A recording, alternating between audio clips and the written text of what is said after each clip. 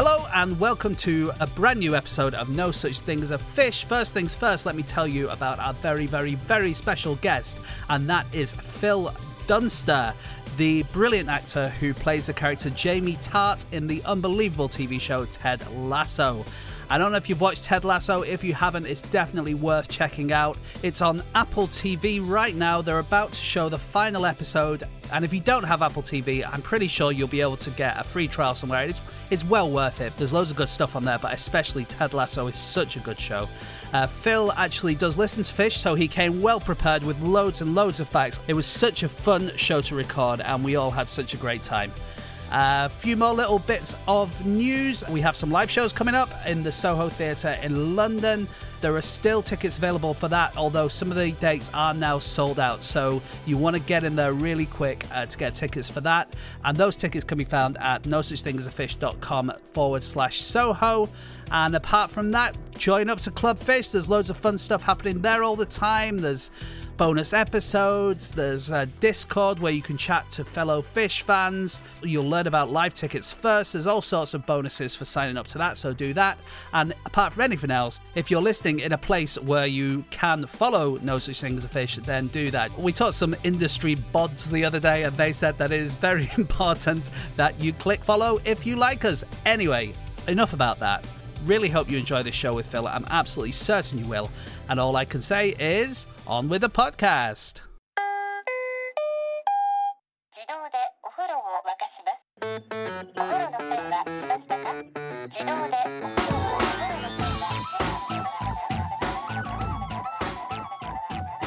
Hello and welcome to another episode of No Such Thing as a Fish, a weekly podcast coming to you from the QI offices in Holborn. My name is Dan Schreiber. I am sitting here with James Harkin, Andrew Hunter-Murray, and Phil Dunster, and once again we have gathered round the microphones with our 4 favourite facts from the last 7 days, and in no particular order, here we go.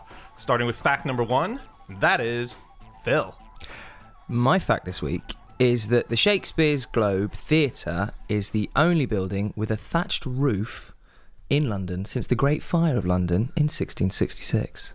Very cool. Ooh. Wow. Andy is very excited right now. Oh, no. Thatched roofs? Are you kidding me? Yeah, this is brilliant. This is your thing. Your niche. Is it a fetish? No, I wouldn't say fetish. Go that far. Would you like to have sex underneath the thatched roof? Look, everyone's got a bucket list, right? That's not a... anyway, look, the Globe Theatre. Sorry, let's talk about the Globe Theatre. Yeah, so what's the story? What's going on? So Andrew Hunter-Murray had sex inside the Globe Theatre because it had a thatched roof. It was fascinating. It was made. It was originally built in Shoreditch. It was called the Burbage Theatre in 1576. And the land was owned by this bloke called Giles Allen. And when the lease on the theatre came up, he didn't want to renew it. And so the Chamberlain's Men, which was Shakespeare's company of actors, they decided that they will just literally up sticks, take all of the timber from that theatre and hide it in someone's shed for a bit. And then, whilst Alan was away at Christmas, they built it a few hundred metres away from where the current Globe Theatre currently is where they built. So that one was thatched, the sort of proper original South Bank. But of the that River. will have been before the Great Fire of London, will it? That was in Shakespeare's time. Yeah, it didn't hang around for very long. It was 1599, I think, was when it was built, and then it was actually burned down itself. It didn't need no Great Fire of London to burn itself down. Wasn't it a cannon during a play? Yeah. Yeah. I think it was Henry VIII. Was it? That bastard. I think it's one of the least good histories. I don't want to. Well, they don't play it very often, do they? You don't go down the globe and see Henry VIII on very often. I think there must be a reason for that. Yeah. But last time they performed it, the whole fucking thing. Yeah. Probably on the banned list. Yeah. So did Shakespeare do his stuff in Burbage's theatre up in the East London side? Shoreditch, yeah. Oh, really? So was anything ever performed in his lifetime during the... Well, yeah, like Phil says, they moved the whole globe thing down to... And Shakespeare went along with it. Yeah. I think they rebuilt it within his lifetime, even though it burnt down quite closely. He died in 1616. And I think it burned down not long before that, but they rebuilt it, and Really? they're still showing new Shakespeare plays then. Huh. Wow, Yeah. that's really good to know, because whenever I pass it, I think, oh, this is just a replica. It's not got any kind of original, meat to it. Shakespeare was dead by then. It's just, a fake. But if he was alive while people were the performing modern in it, one is a new one. It's completely new. it's an even more new one. Yeah, so the modern one was built in the 80s? 90s. Something like that. 90s, yeah. In the 90s, yeah. And that was by, what's he called? Sam Wanamaker. Sam Wanamaker. And that's the one which has got thatch now. Is That's that right, yeah. Right. Yeah, it's pretty much the same. It uses green oak, and it has like wooden like postings or sort of whatever, doweling or whatever it is that holds it all together. They tried to make it as close to how it would have been made at the time, using all of the techniques that the builders would have used, but they had to use stuff like modern scaffolding, and they had to increase the amount of fire escapes and exits and all that sort of stuff. They got sprinklers. They got sprinklers, yeah. I read I was reading the newspaper articles from the time, and as late as 1988 the papers were saying that there wouldn't be thatch and it would be tiled, and that was due to fire regulations. And then sometime around 1990 they kind of changed their mind and said, yeah, we're going to be allowed thatch after all. That's cool. It's got some cashmere in the walls. That's it. Cool. Yeah, because they made proper old-fashioned plaster, as in 17th century plaster. Wattle and daub is the name of it, and it includes cashmere goat hair, which is an ingredient of the plaster. That's cool. So, yeah. And the thatch roof that they have now has a hidden set of sprinklers all the way through it. Oh, yeah. Nice. Just Just in in case. case. Just Yeah. they learnt their I lesson. found the company that made the thatch. They were called TAS, and there was an article about them. And apparently, the Globe wasn't their biggest ever contract that they had. They had one bigger contract for thatch roofs. Can you guess? Oh my god! It was. I've given it away. It's multiple roofs, multiple thatched roofs. Did they redo a whole village or something? In a way. In a way. In a way. Okay. Phil, I'll edit out all these silences, by the way. Yeah. An Olympic village, but like an old-fashioned Olympic village. That's right. Yeah, it was the 2012 Olympics. Everyone lived in thatched houses. That's why they were all having sex all the time. Yeah. Right. No, it wasn't. Was it for like a Game of Thrones set? Okay, not Game of Thrones, but Harry we're talking- Potter. Lord of the Rings. No, Hobbit. no. Ted Lasso. Think I don't know when this. I think it was 90s, so it's a similar era. This Xena the Warrior Princess. film came out. Matrix. Okay. It's Matrix. Stop it. It's a historical film. okay. Oh, Shakespeare in Love. Shakespeare in Love. No, But that would have been. That feels good. That Yeah, feels good. yeah. You feel like you're on the right it's path. going to be a bit of a downer now that I tell you. It was Robin Hood, Prince of Thieves. Okay, no, that tracks. It And they tracks. had to do the entire kind Wow. of village, and they put thatch on all of them, and that was the most money they ever made, and the Globe was the second most they ever That's made. His incredible. movies are expensive, man. Who's Waterworld. Kevin Costner, yeah, they Flood the Earth, for that one. Kevin Costner, these huge sets. that Dances always with happen. Wolves. They had to teach all those wolves how to dance. The Globe, I do. Yeah. when they rebuilt it, it then shrank.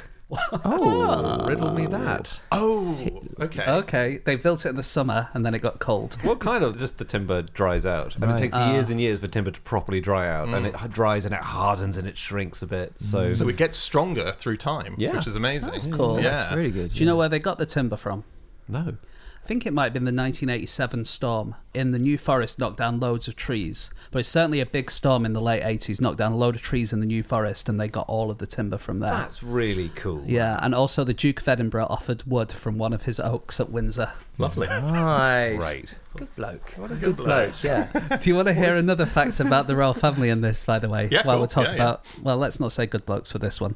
So they crowdfunded it, quite a lot of the money for this, because, they needed loads of money and they need to get it from somewhere. So they went to America and they had an event called UKLA 88, a celebration of British arts. And according to the Desert Sun newspaper, the real stars will be Fergie and Prince Andrew. So Prince Andrew is partly responsible for the building of the Globe. And the British consulate said, when you think of Britain, we don't want you to think about thatched cottages and bobbies, but of Concorde, microchips and Phil Collins. I'd love to see Phil Collins perform at the Globe Theatre. Concorde's not even going anymore. No. Oh, microchips. Do we make many microchips? In the UK? Possibly. I don't think afraid so. not. No. huge centre of... Phil Collins is still going strong, though. That's a good point. He's He's the one part of holding Britain it that's up. left. Yeah. Have you played there, Phil? I haven't played there. I've been to see quite a few productions there. I was a poor student when I went, and so I was standing. I was one of the groundlings. And I've got a pretty bad attention span as it is. And being stood there for like 3.5 hours, I was like, oh, fuck this, man.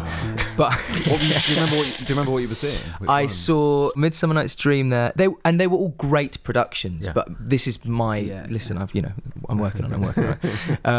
But they have another space which is called the Wanamaker Playhouse, which again is made like a playhouse would have been back in the day, and it's fully lit by candles, and you can just imagine that again the schematics coming along, and they're like, right then, Globe Theatre, what do you got for us today after all the thatched houses and all this stuff? Oh, a fully wooden theatre, and it's only lit by candles. Yeah.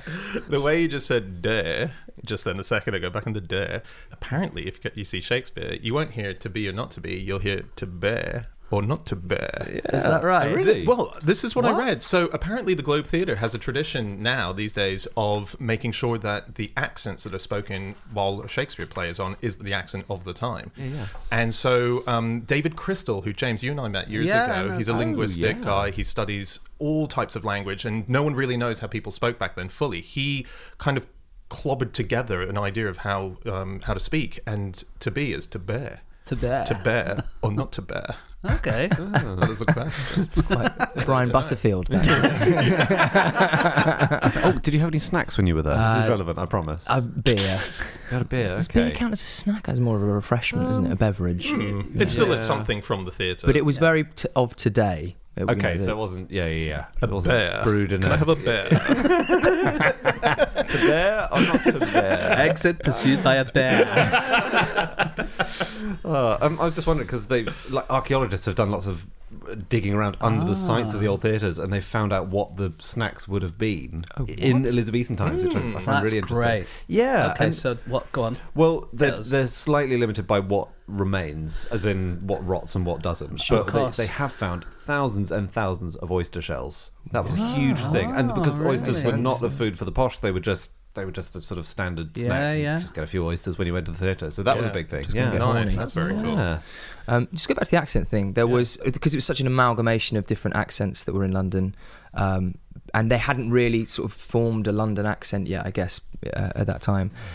It was such a hodgepodge of different accents, like a sort of Irish, British West Country, Lancashire, Geordie sort of thing. And I could give it a bit of a go. Yeah, do it. Yeah. Nobody can tell me I got it wrong, because Yeah. you know, no one remembers it.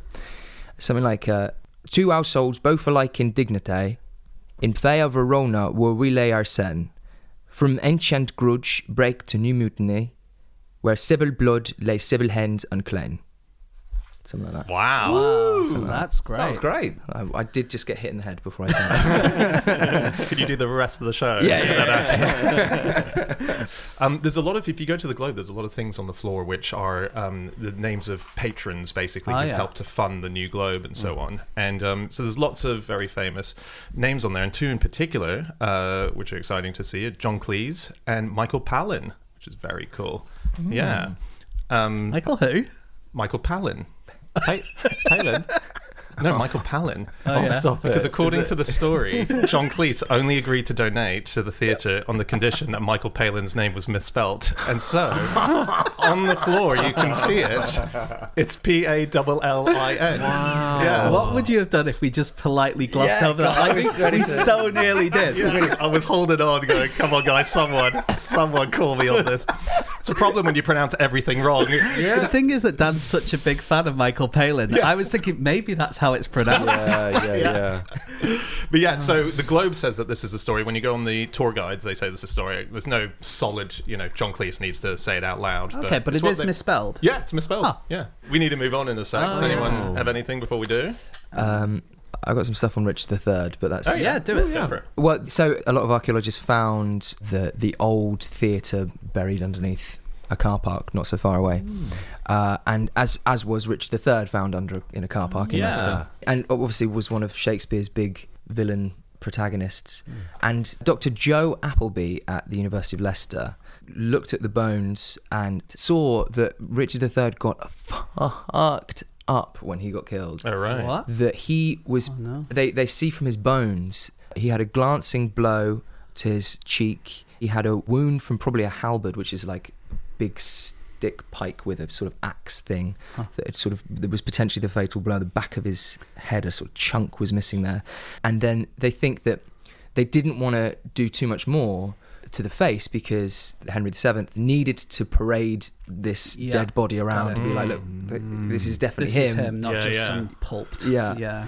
Awful. And they saw what they thought would be some post-mortem injuries to his rib and to his spine as well. And then one up his bum, they reckon. There's a sort of a mark. Like Was that after he died? the well, thing this up is his it. bum? This feels That's like the it might. question. Yeah. That's a different play, Dan.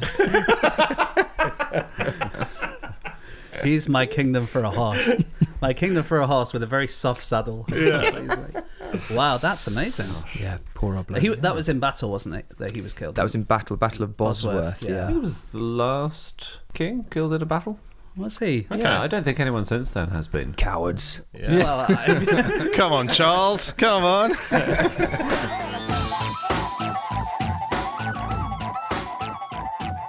Okay, it is time for fact number 2, and that is Andy. My fact is that when residents of Greater Manchester were recently asked, they identified 4 distinctive accents in the region: Manc, Lancashire, Wigan, and Posh.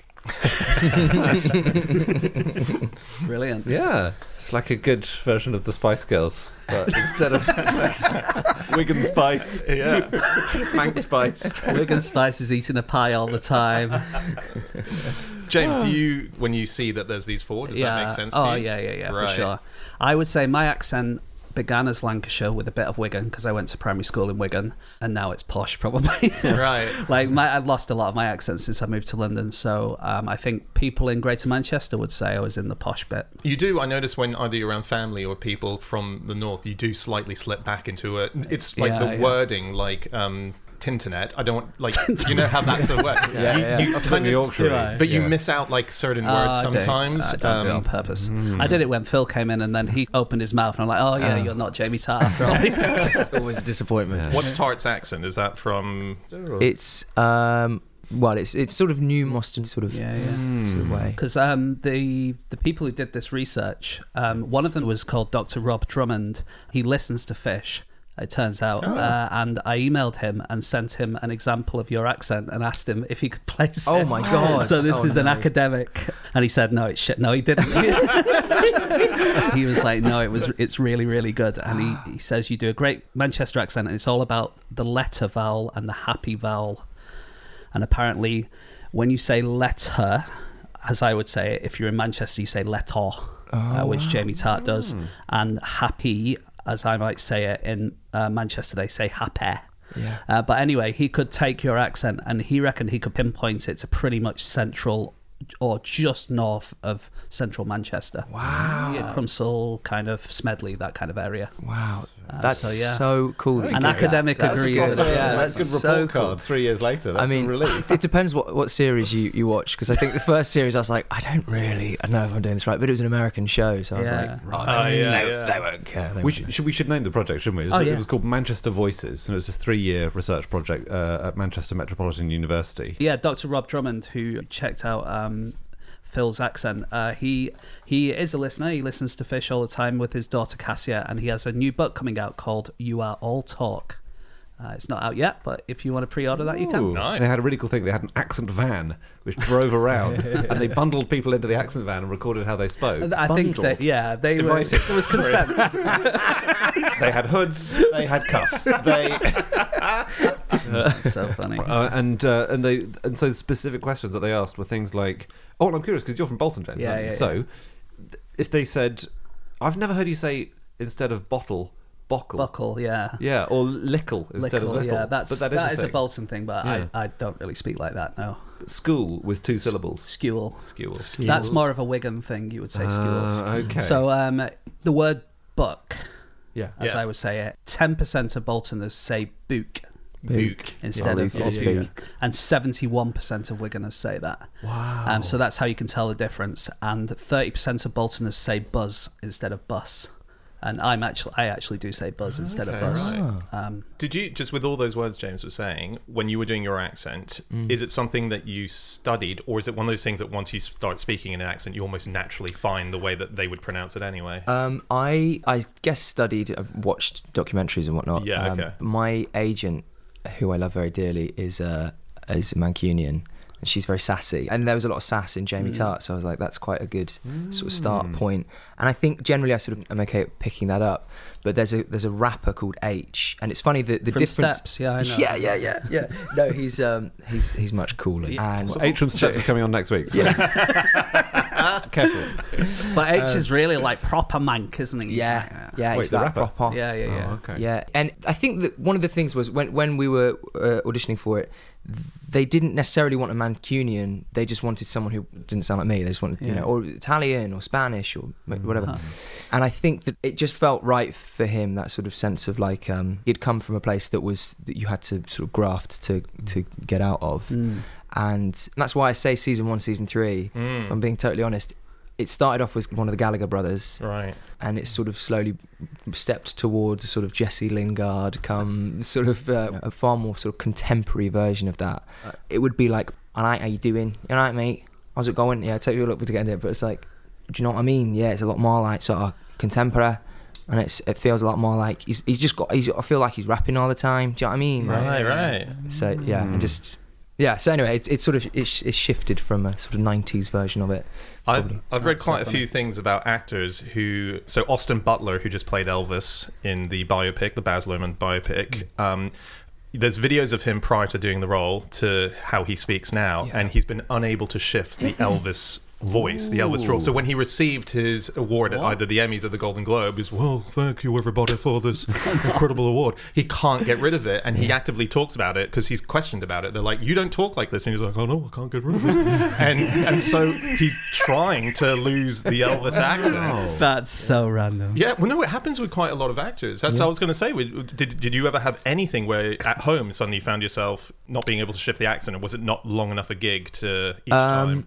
I think there was probably a couple of words I just enjoyed saying, like pooper. I just really enjoyed. You go to pooper. It just feels right. A lot of the air words at the end is just quite fun, but you can track what film Tom Hardy was doing by interviews at the time, because he's got a real sort of chameleon accent.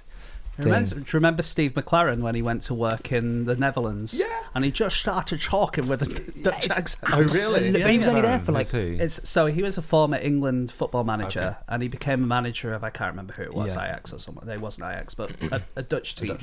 And then he would do interviews in England, and he just had this really strong Dutch accent. Oh, man. And he'd been there for like only a few months. And he was like trying to ingratiate himself in the culture. Right. I think it's subconscious though, isn't it, when people do that? Because you're talking to people who, let's say you go to America or Australia or somewhere, you naturally will. Well, some people do and some people don't. It's a really interesting thing. You do naturally, you imitate someone's accent, don't you? Because it makes them like you better. That's the idea. But also they've decided that this is a good idea, and they've got this AI software where if you phone up, what do you call it? Like a chat line, not a chat line. Call centre? Call centre. Pound a minute. Yeah, one of those call centres, yeah. My bank card isn't working.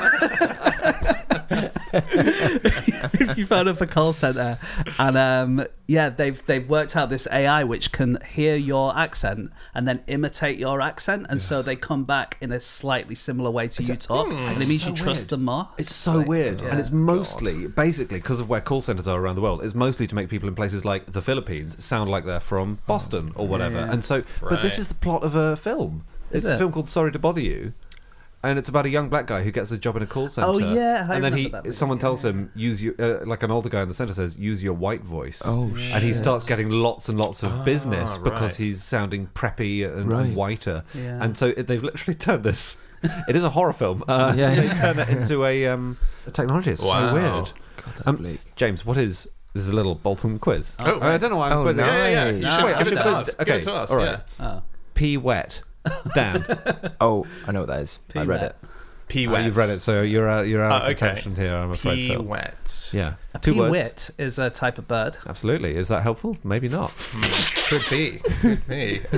Because it goes pewit, pewit. Would James be trying to help you in this quiz? Maybe. Yeah, is he a friend? Maybe or not. a distractor? Is it Pewet. Pewet. You've wet yourself with pee. I didn't even think of that. Yeah. No. Yeah, good. If you ever come to Bolton, Yeah. that's what you have to say. You go to a chip shop and they say, "Do you want pewet?" Go, no, of course not. I don't mind if I do. Just, I don't need your help for it. Thank you very much. James was helping you. That pea wet is the mushy pea water. Yeah, so you can get them to put. If you have chips with pewet, then you don't have to pay for the pewet. You get the chips, and they'll just pour a bit of the wet bit of the mushy peas on it. The water runoff from the mushy peas. Yeah. Wow. I'm sorry. No, That's not what I thought. I thought it was just mushy peas, but that's a step that's towards amazing. insanity. Why would you want that? Like you'd have it's wet delicious. chips. No, but you'd have wet chips are too dry. So kind of like a vinegar. Put vinegar on, don't you? Yeah. Wow. This is very exciting. Shakespeare in English, isn't Yeah, it? it is. This is a whole different I want world. to try another one down. Okay. Cracking the flags. Or to flags. Cracking flags. Cracking flags. Is it rude? Like, she's got a pair of cracking flags. No, Okay. I don't know. Do you know what it is, Phil? I don't know what this is, no. Really? What if I was to never tell heard you that the this. flags relate to flagstones, as in like pavement? Okay. Cracking the flags. It's like walking as a pedestrian. Cobbled streets. This is so funny because these are words that I thought everyone knew. And I'd never heard this until. Yeah, That's the how only reason I interesting. mentioned it. Yeah. It means it's really hot. It's cracking flags out there, Oh, as in okay. it's so hot that the pavement's breaking. Yeah, nice. Wow. God, I'm really failing as my pretend Mancunian here, aren't I? But the Mancunian accent was... Sorry, just to close this. Okay. Yeah. The Mancunian accent was voted... And I found this in the Daily Mail, and the research was provided by Best Casinos. So, So it's flawless. Yeah, come on we go. I know that you love your watertight fact checking here. After they asked 2,500 people, they found that the Manchester accent was the sexiest accent in the That's world. interesting. Yeah, and that's from Best Casinos. Is so- that recent? Like, Yeah. It was. I think it was last year. I think. that's interesting because, like, I reckon that change. You see those things quite often, don't you? And they say, "Oh, the Irish accent's most sexy," or the Yorkshire is never the Birmingham. Weirdly, but they, you know, they do say that. And I wonder if it's like fashion. Like they've seen people like yourself doing the Manc accent on TV, and they associate it with. Did the Gallaghers have an effect I think they did. on the Yeah. sexiness of the Manchester Exactly. accent? That's what I'm thinking. Yeah. Yeah, because I read a Daniel thing that in America there was once a vote on what was the most sexy accent from the UK. The UK. Okay, Yeah, and Glasgow won it, right? Ooh. And I wondered, That's because Billy interesting. Connolly is so big in America, whether or not there was just something kind of like... I know he's not seen as like a sex symbol, but he's seen as really charismatic, really funny, everything that's like likable. Silky guy. Yeah. Yeah. Or whether the person doing the research was Glaswegian and they felt intimidated. Yeah. I get... So one of my favourite things about doing this show is I haven't actually had it in the last sort of 12 months, but I used to get it a bunch. Linguists would write to me saying, I take samples of your accent and my accent, and I play it to Really? other people who are linguists, and the challenge is work out where he's from.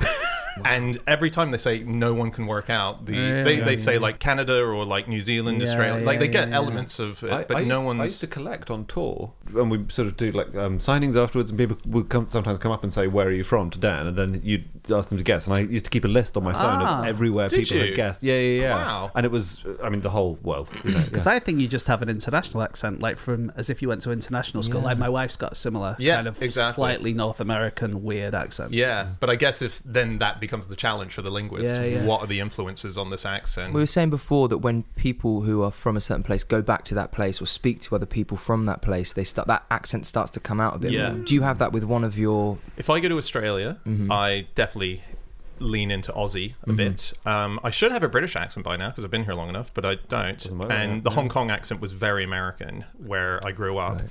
But where do you go to sound more like you are now? Not just more Aussie, because you don't really sound very Aussie. No. When you travel internationally, it's actually only in departure lounges that Dan sounds most like himself. Yeah. Whenever you're buying a Toblerone, it's like, I'm at home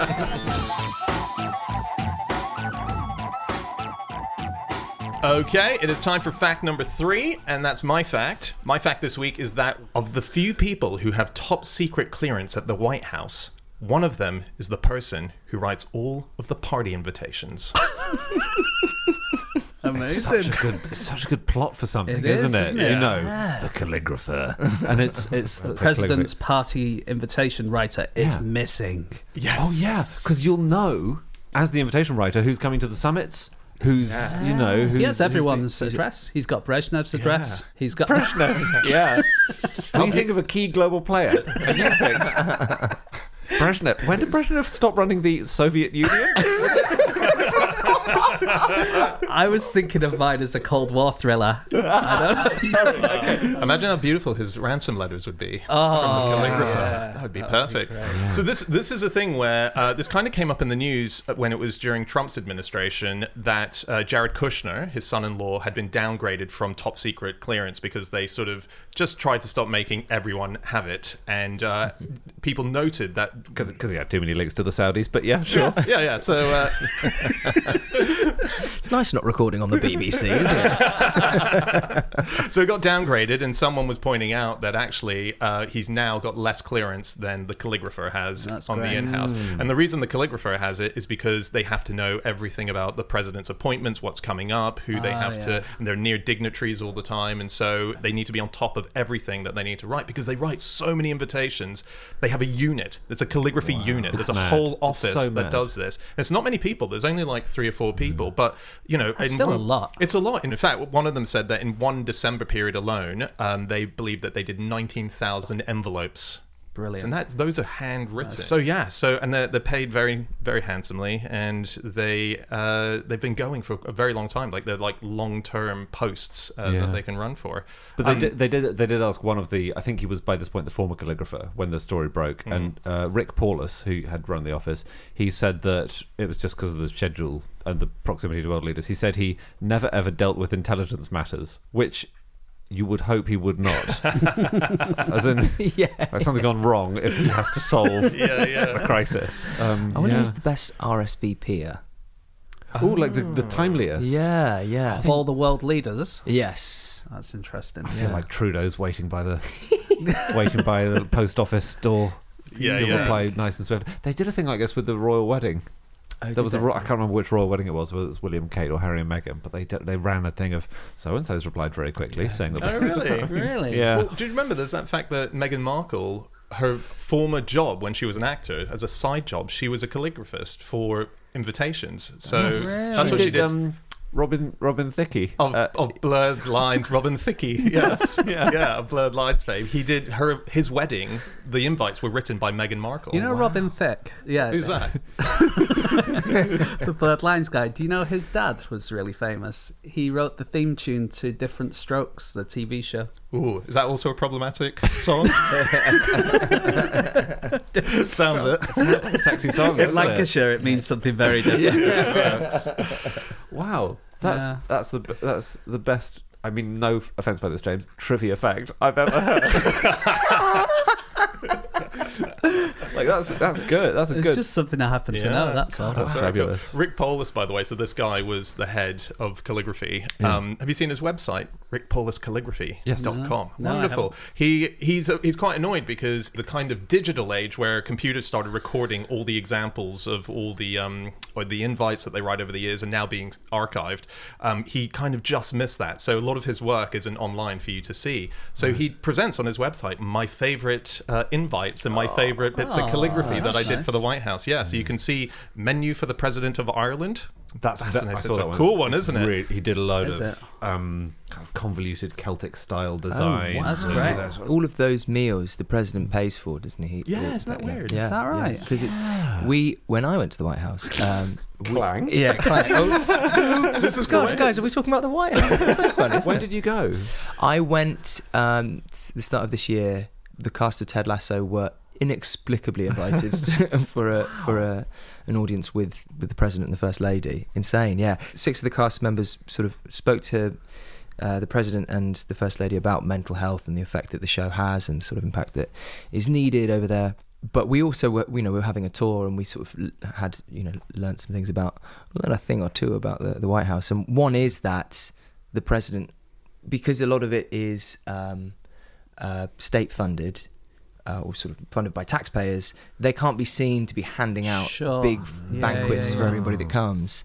It is just like it's his gaff, isn't it? Yeah, exactly. And hopefully one day we'll be able to say, "Her gaff, guys." Am I right, guys? 2023. Did you get an invite, Phil? Then you did like a handwritten one.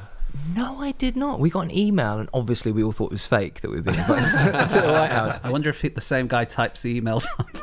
He types them in incredibly. He has a little wand he uses to tap each letter. It's very Did you have lunch with Biden, or did you just say hi? Because I saw a photo. You were in the Oval Office, right? We did go into the Oval Office, yeah. Oh my god, which is wild. Yeah. It was the energy when you walk in the room. You're like, oh.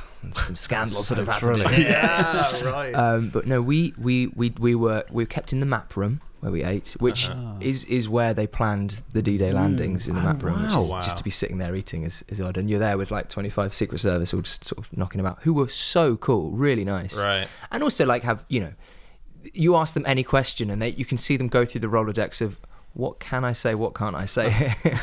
Yeah. And the weird thing was, I don't know if you had it. You call someone by a title, it suddenly feels very strange. And these people that you've been knocking about with, the cast members I've been with, hearing them call someone a title, it feels very contrived, the whole thing. Do you mean like Mr. President? Mr. President. Huh.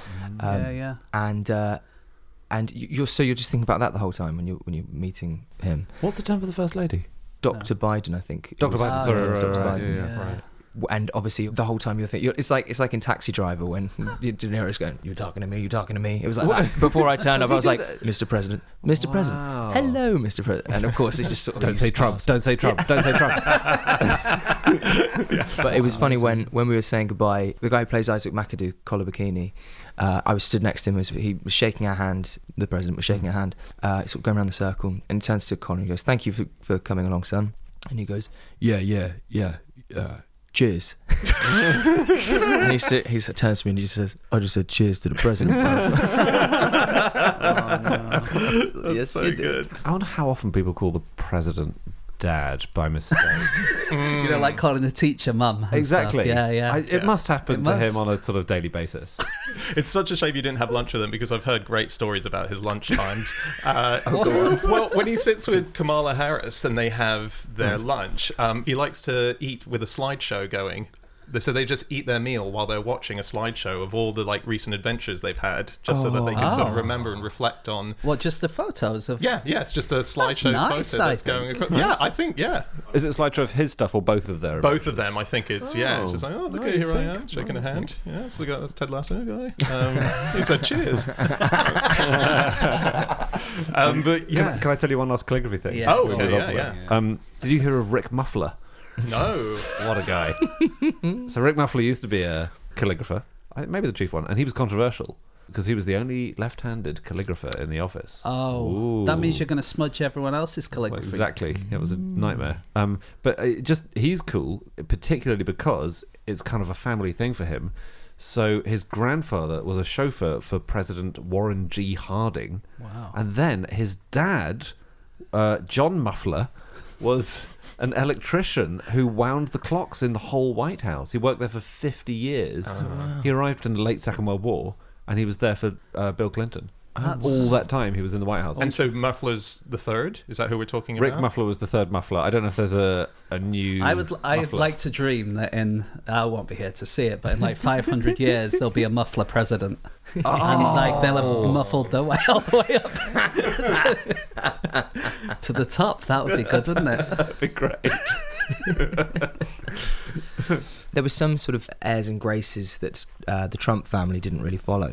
Really? There was traditions that the First Lady, when the president leaves office for the last time, the First Lady would sit for a portrait.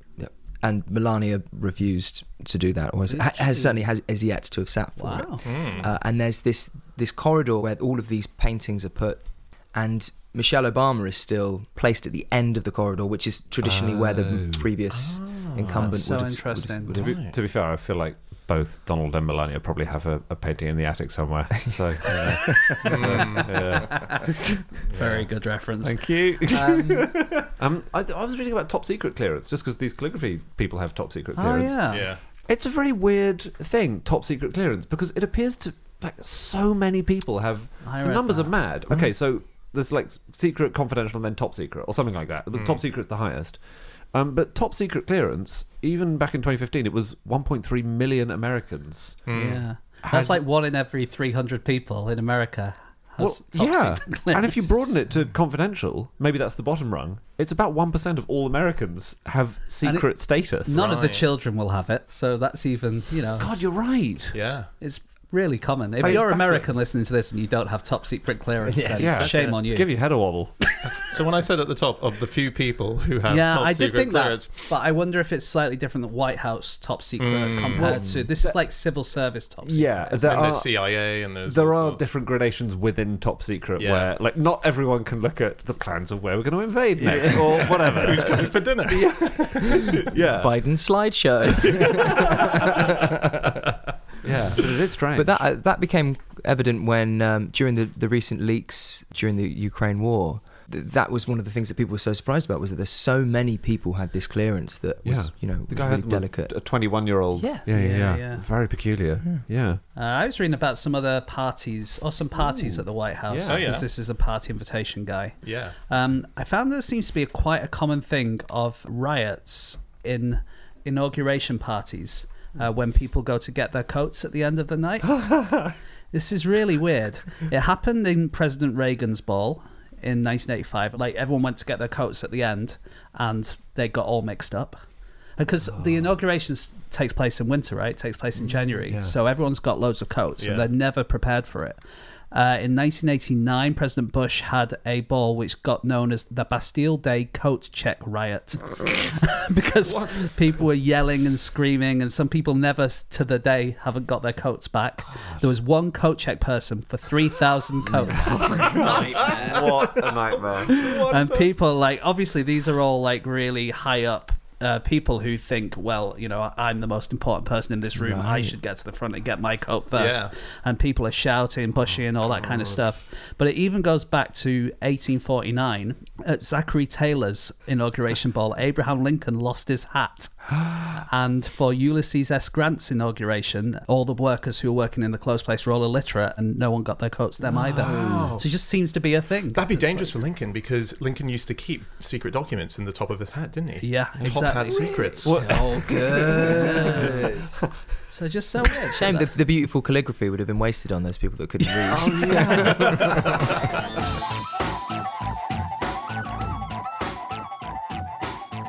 Okay, it is time for our final fact of the show, and that is James. Okay, my fact this week is that in 1999, the Times newspaper reported that Liverpool FC were about to buy a footballer called Didier Baptiste. The Times got the story from Liverpool's premium line news service. They got it from the News of the World. They got it from a sports agency, and they just found it on a random Arsenal fans website. In actual fact, Baptiste was a fictional player in a soap opera. What role did Best Casino play in this? So this is an amazing thing that happened. It was in the papers in 99. Liverpool were going to buy this guy Didier Baptiste, but he was actually a character from the show Dream Team on Sky. So funny. And yeah, just people hadn't checked it properly. The Times said he was a promising left back for Monaco and a proud member of the French under-21 national side. Surely a steal for £3.5 million. Amazing. The News of the World said, we think Didier Baptiste will be an ideal addition to Liverpool's back four. He's a really attractive player. You'll be seeing a lot more of him in the News of the World from now on. Oh, Obviously, Did we ever see him in the news? yeah. it was just completely made up. Lying Yeah. again. It is this like a transfer season rumours thing? Because lots of football stories seem to be about this Yeah, player's of gonna be course. bought by this club or whatever. A club's going to buy a new player. You often have never heard of them, Right, because okay. especially if they're coming from a different country. And if he's an under-21 player, he's quite young. It wouldn't be Yeah. that surprising that you might not have heard of them, but so funny. you possibly would expect that newspapers would do a bit more research. Yeah. I mean, you think in today's age, that would be absolutely absurd. It was absurd then, but it's Yeah. now obviously you'd be able to sort of, they'd be on FIFA, or you could find them somehow. That's true. Yeah. Yeah, it would be more difficult to do today for sure. When was this? It was in the 90s. It was in 99. 99. Yeah. Okay. Because it was so much harder to find these foreign players on databases or whatever. There was. Did you hear about Ali Dia? Not Ali Dyer. In 1996, Graham Souness, who was the manager of Southampton at the time, he got a call from George Weah, who was a Ballon d'Or winner, Player of the Year. Future president of Liberia. Yes. Ooh. Yeah, there you go. Andy's interested. He really muffled his way up there. He called Graham Souness saying that he should give his cousin, Ali Dyer, a trial. Because he'd been playing at Paris Saint-Germain, he'd been playing for Liberia, and he'd been doing pretty well. And so Souness was like, that's amazing. I mean, playing at Paris Saint-Germain, that's incredible. And so they gave him a sort of trial contract. They gave him $3,500 signing on bonus, and he turned up to training. And Matt Letizia, who was sort of the star player, he's quoted as saying, "What's this bloke doing here? I honestly thought he won a competition." But it was the reserve team that Ali Dyer had been put onto to play for that weekend. Their match was cancelled, and so Southampton first team needed a sub, and so he went there and subbed on when Letizia was injured. He played for 43 minutes before being subbed off again. He was so bad. He was just a made-up guy. He was. Was the George Weah thing? Was it actually George Weah who called him? No, so they don't know to this day who it was, but people believe that it might have been his friend, or it might have been his. It was just a bloke. I love these stories. Yeah, I love the chutzpah. Yeah. Did you guys hear about Carl Power? Carl Power. Okay. Carl Power was. He wasn't never a sports player, but he was a serial trickster, and his thing was tricking his way into sporting environments that he wasn't meant to be in, right? Yeah. And he started, like, when he was a teenager, he would turn up at boxing matches with a towel and a gym bag, and he would get in for free because they assumed he was part of the fight, right? And that's a risky one, though, isn't it? Because if they think you're an actual boxer, you're in trouble. But he built on it, and he built his career. And so one of his greatest moments was when he got into a Manchester United team photo just before they played a big Champions League match. And you can see a shot. It's got Ryan Giggs, Andy Cole, Gary Neville, and Carl. Just this guy. And Neville was the only one who rumbled him. Like, they were all lined up for the photo, and Neville pointed at him and said, "Who are you? Who are you?" And he said, "Shut it, Gary, you grass."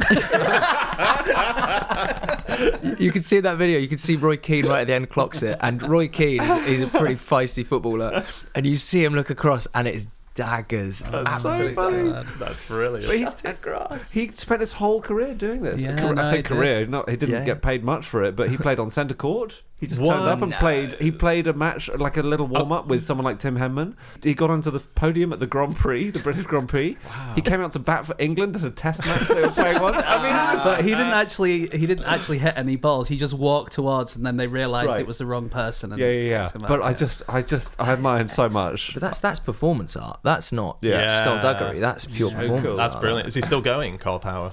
I don't think he's still trading, as it were. But Okay. I think he's still around. Yeah.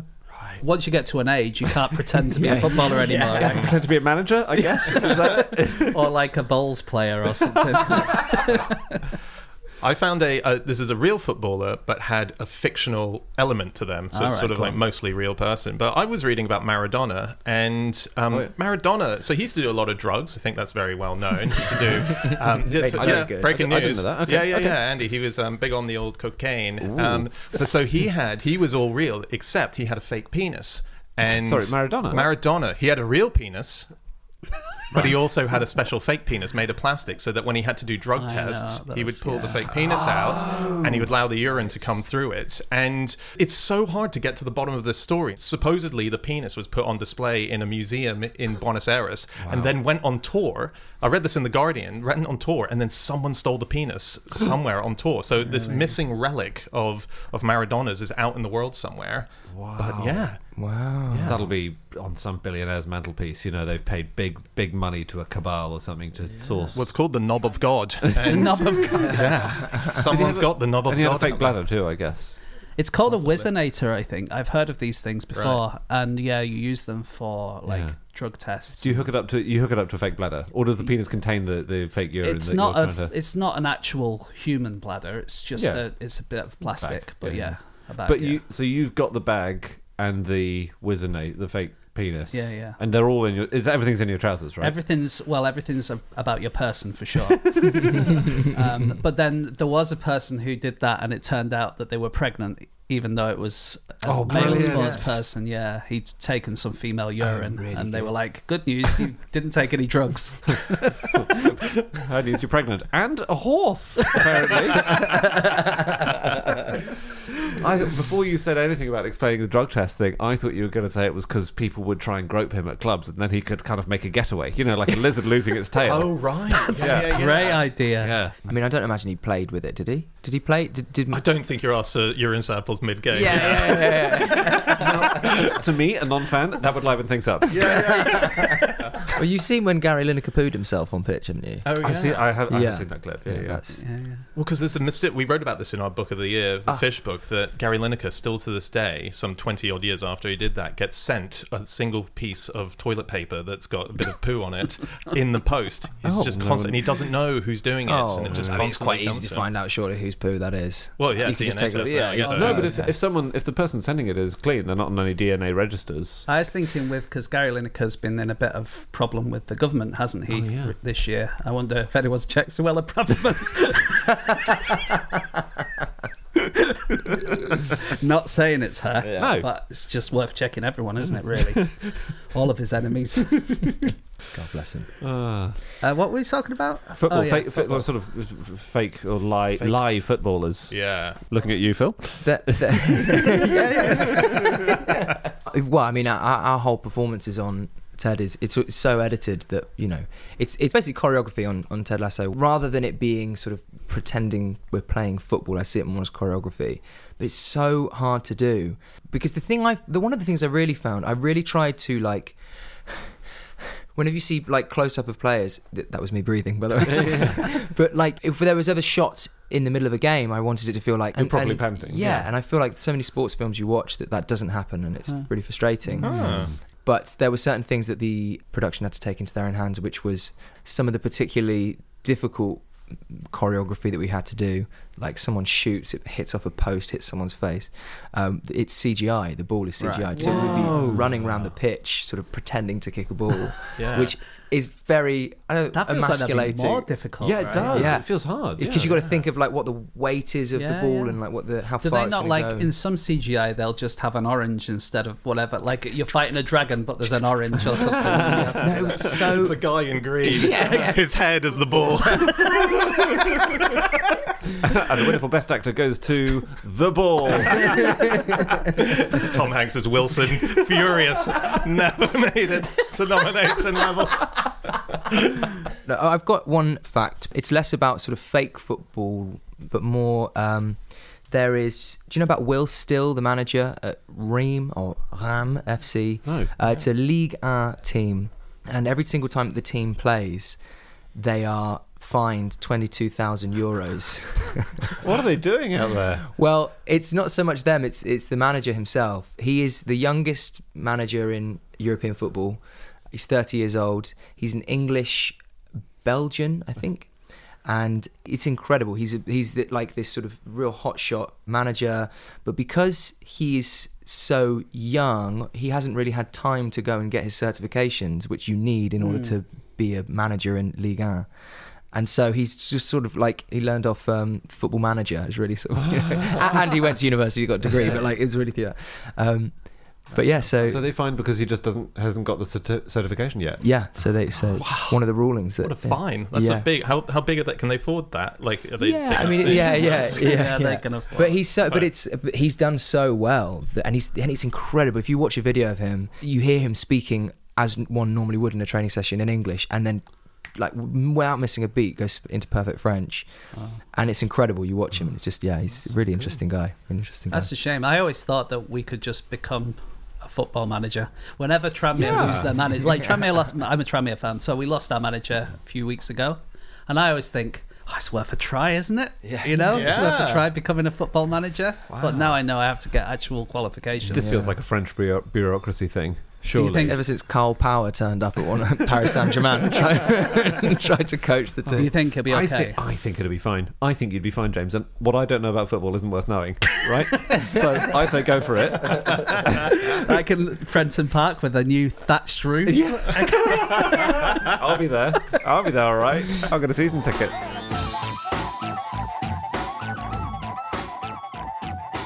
Okay, that's it. That is all of our facts. Thank you so much for listening. If you'd like to get in contact with any of us about the things that we have said over the course of this podcast, we can be found on our Twitter accounts. I'm on @Schreiberland, James, @James Harkin, Andy, @Andrew Hunter M, and Phil. @Phil Dunster. Yep, or you can go to our group account, which is @NoSuchThing, or you can message us on our email, podcast@qi.com. Otherwise, go to our website, nosuchthingasafish.com. All of our previous episodes are up there. And Phil, do you want to mention anything coming up? Ted Lasso is currently, I think it's just about to air its final episode, or may have just aired, so go and watch that. And I love you.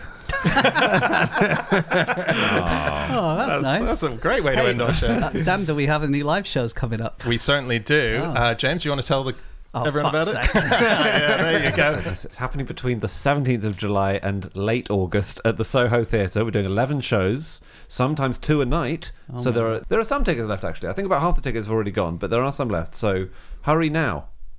Great. Well done, Okay. Andy. Oh, and go to nosuchthingasafish.com/Soho to book your tickets. There you go. Do come. Tickets are going really fast, so do get in quick. And we've got a new guest each night. It's going to be really, really fun. So that's it. Phil, we love you too. Thank you for doing the show.